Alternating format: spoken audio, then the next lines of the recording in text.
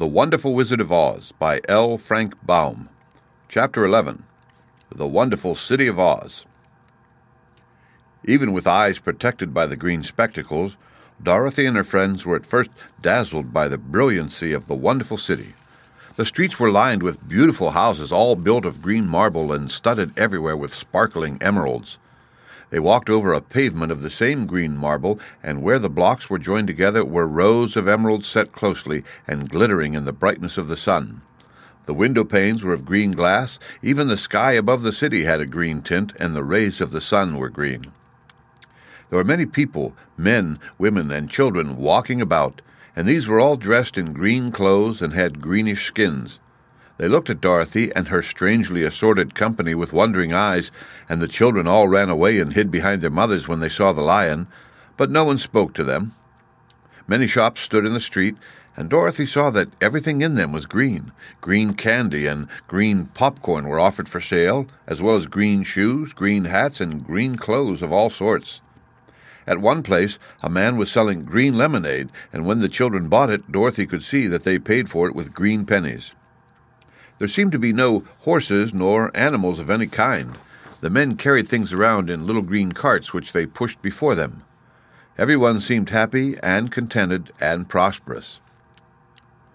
The guardian of the gates led them through the streets until they came to a big building exactly in the middle of the city, which was the palace of Oz, the great wizard.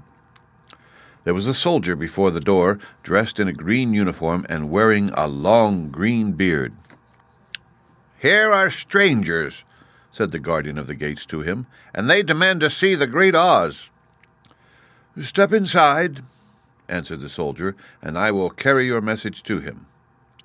So they passed through the palace gates, and were led into a big room with a green carpet and lovely green furniture set with emeralds.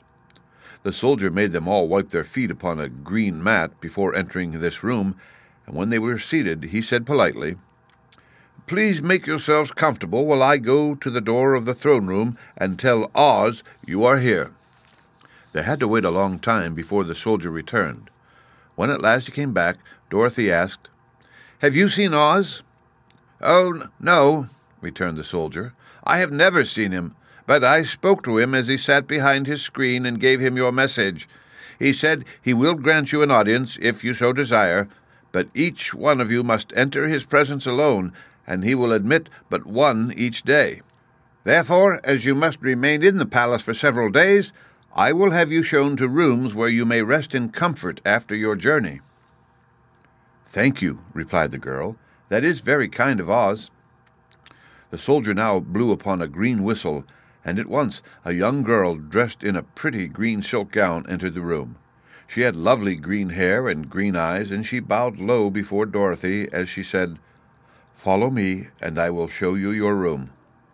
So Dorothy said goodbye to all her friends except Toto, and taking the dog in her arms, followed the green girl through 7 passages and up 3 flights of stairs until they came to a room at the front of the palace.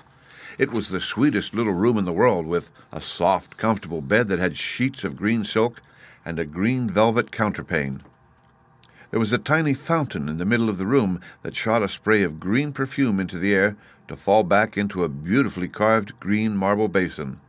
Beautiful green flowers stood in the windows, and there was a shelf with a row of little green books. When Dorothy had time to open these books, she found them full of queer green pictures that made her laugh, they were so funny. In a wardrobe were many green dresses made of silk and satin and velvet, and all of them fit Dorothy exactly. "Make yourself perfectly at home," said the green girl, "and if you wish for anything, ring the bell. Oz will send for you tomorrow morning." She left Dorothy alone and went back to the others. These she also led to rooms, and each one of them found himself lodged in a very pleasant part of the palace. Of course, this politeness was wasted on the Scarecrow, for when he found himself alone in his room, he stood stupidly in one spot, just within the doorway, to wait till morning. It would not rest him to lie down, and he could not close his eyes, so he remained all night staring at a little spider which was weaving its web in a corner of the room, just as if it were not one of the most wonderful rooms in the world. The Tin Woodman lay down on his bed from force of habit, for he remembered when he was made of flesh, but not being able to sleep, He passed the night moving his joints up and down to make sure they kept in good working order. The lion would have preferred a bed of dried leaves in the forest and did not like being shut up in a room, but he had too much sense to let this worry him, so he sprang upon the bed and rolled himself up like a cat and purred himself asleep in a minute. The next morning after breakfast, the Green Maiden came to fetch Dorothy, and she dressed her in one of the prettiest gowns made of green brocaded satin. Dorothy put on a green silk apron and tied a green ribbon around Toto's neck, and they started for the throne room of the great Oz. First they came to a great hall in which were many ladies and gentlemen of the court, all dressed in rich costumes. These people had nothing to do but talk to each other, but they always came to wait outside the throne room every morning, although they were never permitted to see Oz. As Dorothy entered, they looked at her curiously, and one of them whispered, "Are you really going to look upon the face of Oz the Terrible?" "Of course," answered the girl, "if he will see me."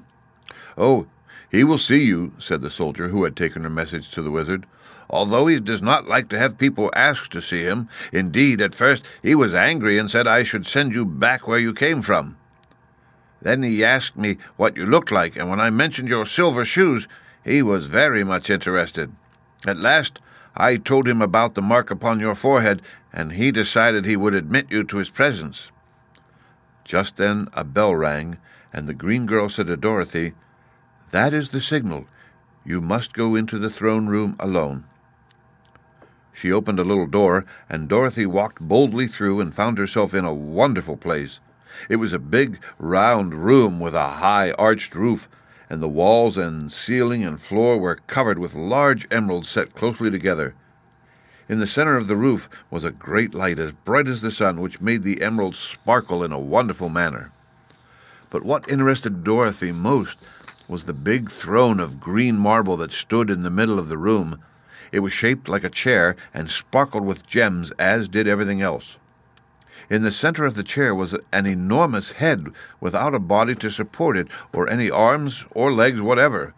There was no hair upon this head, but it had eyes and a nose and mouth, and was much bigger than the head of the biggest giant. As Dorothy gazed upon this in wonder and fear, the eyes turned slowly and looked at her sharply and steadily. Then the mouth moved, and Dorothy heard a voice say, "I am Oz, the great and terrible. Who are you, and why do you seek me?" It was not such an awful voice as she had expected to come from the big head, so she took courage and answered, "I am Dorothy, the small and meek. I have come to you for help." The eyes looked at her thoughtfully for a full minute. Then said the voice, "Where did you get the silver shoes?" "I got them from the Wicked Witch of the East when my house fell on her and killed her," she replied. "Where did you get the mark upon your forehead?" continued the voice. "That is where the Good Witch of the North kissed me when she bade me good-bye and sent me to you," said the girl. Again the eyes looked at her sharply, and they saw she was telling the truth. Then Oz asked, "What do you wish me to do?" "Send me back to Kansas, where my Aunt Em and Uncle Henry are," she answered earnestly. "I don't like your country, although it is so beautiful, and I am sure that Aunt Em will be dreadfully worried over my being away so long." The eyes winked 3 times, and they turned up to the ceiling and down to the floor and rolled around so queerly that they seemed to see every part of the room. And at last they looked at Dorothy again. "Why should I do this for you?" asked Oz. "Because you are strong and I am weak. Because you are a great wizard and I am only a little girl." "But you were strong enough to kill the Wicked Witch of the East," said Oz. "That just happened," returned Dorothy simply. "I could not help it." "Well," said the head, "I will give you my answer. You have no right to expect me to send you back to Kansas unless you do something for me in return. In this country, everyone must pay for everything he gets. If you wish me to use my magic power to send you home again, You must do something for me first. Help me, and I will help you." "What must I do?" asked the girl. "Kill the Wicked Witch of the West," answered Oz. "But I cannot," exclaimed Dorothy, greatly surprised. "You killed the Witch of the East, and you wear the silver shoes, which bear a powerful charm. There is now but one wicked witch left in all this land, and when you can tell me she is dead, I will send you back to Kansas. But not before." The little girl began to weep. She was so much disappointed, and the eyes winked again and looked upon her anxiously, as if the great Oz felt that she could help him if she would. "I never killed anything willingly," she sobbed. "Even if I wanted to, how could I kill the Wicked Witch? If you, who are great and terrible, cannot kill her yourself, how do you expect me to do it?" "I do not know," said the head, "but that is my answer, and until the Wicked Witch dies, you will not see your uncle and aunt again. Remember that the witch is wicked, tremendously wicked, and ought to be killed. Now go, and do not ask to see me again until you have done your task." Sorrowfully, Dorothy left the throne room and went back where the Lion and the Scarecrow and the Tin Woodman were waiting to hear what Oz had said to her. "There is no hope for me," she said sadly, "for Oz will not send me home until I have killed the Wicked Witch of the West, and that I can never do." Her friends were sorry, but could do nothing to help her, so Dorothy went to her own room and lay down on the bed and cried herself to sleep. The next morning the soldier with the green whiskers came to the Scarecrow and said, "Come with me, for Oz has sent for you." So the Scarecrow followed him and was admitted into the great throne room, where he saw, sitting in the emerald throne, a most lovely lady. She was dressed in green silk gauze, and wore upon her flowing green locks a crown of jewels. Growing from her shoulders were wings, gorgeous in color and so light that they fluttered if the slightest breath of air reached them. When the Scarecrow had bowed, as prettily as his straw stuffing would let him, before this beautiful creature, she looked upon him sweetly and said, "I am Oz, the great and terrible. Who are you, and why do you seek me?" Now, the Scarecrow, who had expected to see the great head Dorothy had told him of, was much astonished, but he answered her bravely, "I am only a scarecrow stuffed with straw. Therefore I have no brains, and I come to you praying that you will put brains in my head instead of straw, so that I may become as much a man as any other in your dominions." "Why should I do this for you?" asked the lady. "Because you are wise and powerful, and no one else can help me," answered the Scarecrow. "I never grant favors without some return," said Oz, "but this much I will promise.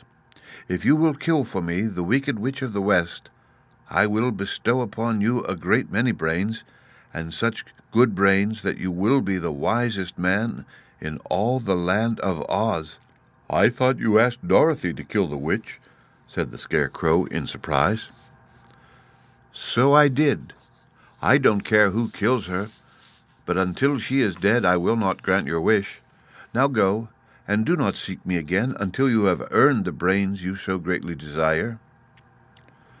The Scarecrow went sorrowfully back to his friends and told them what Oz had said, and Dorothy was surprised to find that the great wizard was not a head, as she had seen him, but a lovely lady.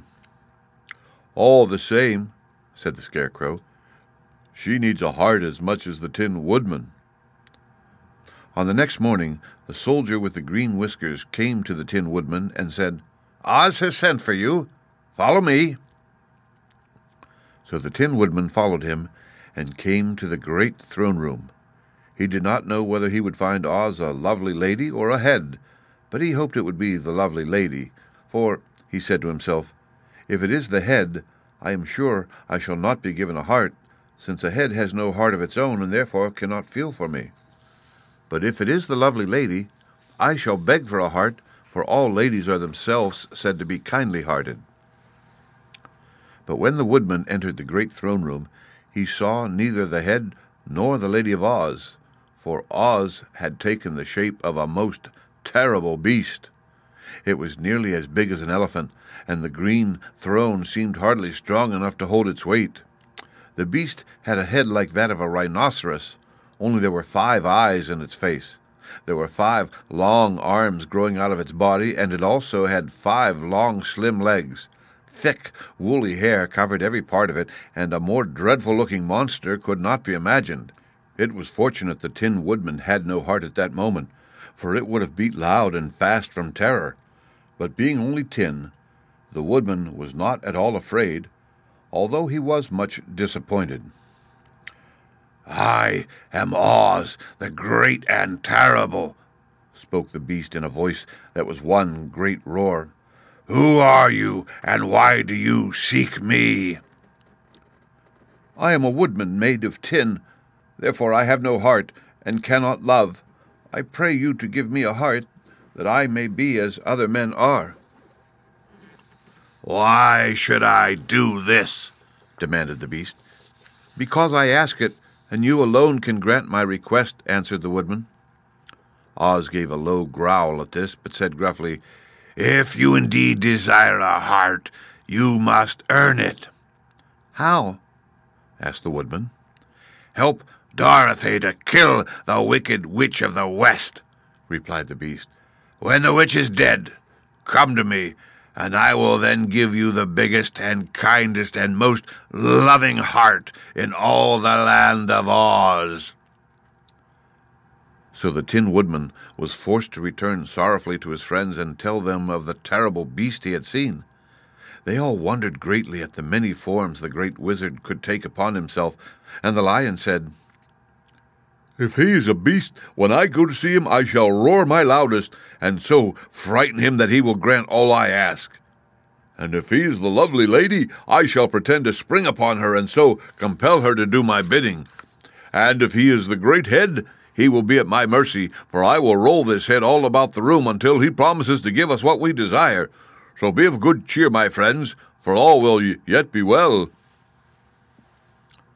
The next morning, the soldier with the green whiskers led the lion to the great throne room and bade him enter the presence of Oz. The lion at once passed through the door, and glancing around saw to his surprise that before the throne was a ball of fire, so fierce and glowing he could scarcely bear to gaze upon it. His first thought was that Oz had by accident caught on fire and was burning up. But when he tried to go nearer, the heat was so intense that it singed his whiskers, and he crept back tremblingly to a spot near the door. Then a low, quiet voice came from the ball of fire, and these were the words it spoke. "I am Oz, the great and terrible. Who are you, and why do you seek me?" And the lion answered, "I am a cowardly lion, afraid of everything. I came to you to beg that you give me courage so that in reality I may become the king of beasts, as men call me." "Why should I give you courage?" demanded Oz. "Because of all wizards you are the greatest and alone have power to grant my request," answered the lion.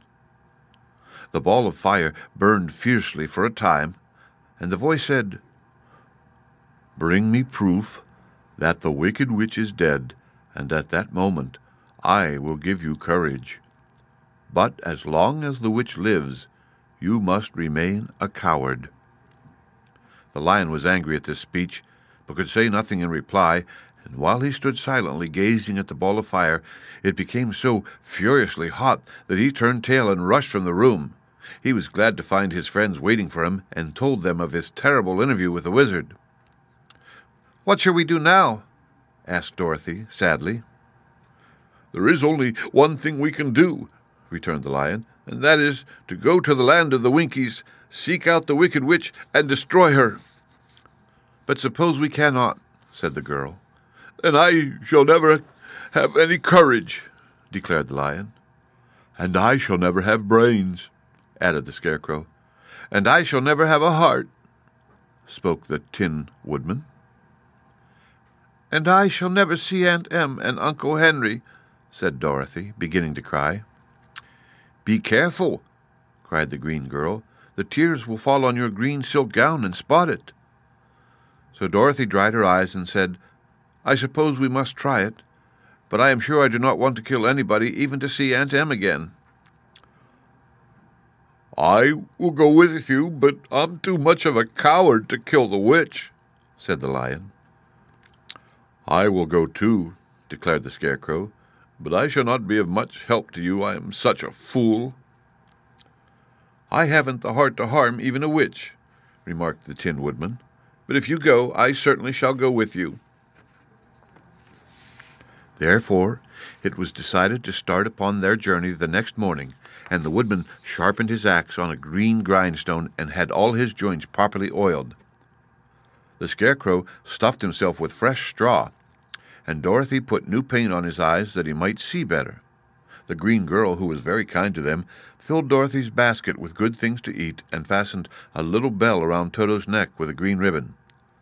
They went to bed quite early and slept soundly until daylight, when they were awakened by the crowing of a green cock that lived in the backyard of the palace, and the cackling of a hen that had laid a green egg. The End. Read by Rick Kishner for Lit2Go on the web at fcit.usf.edu.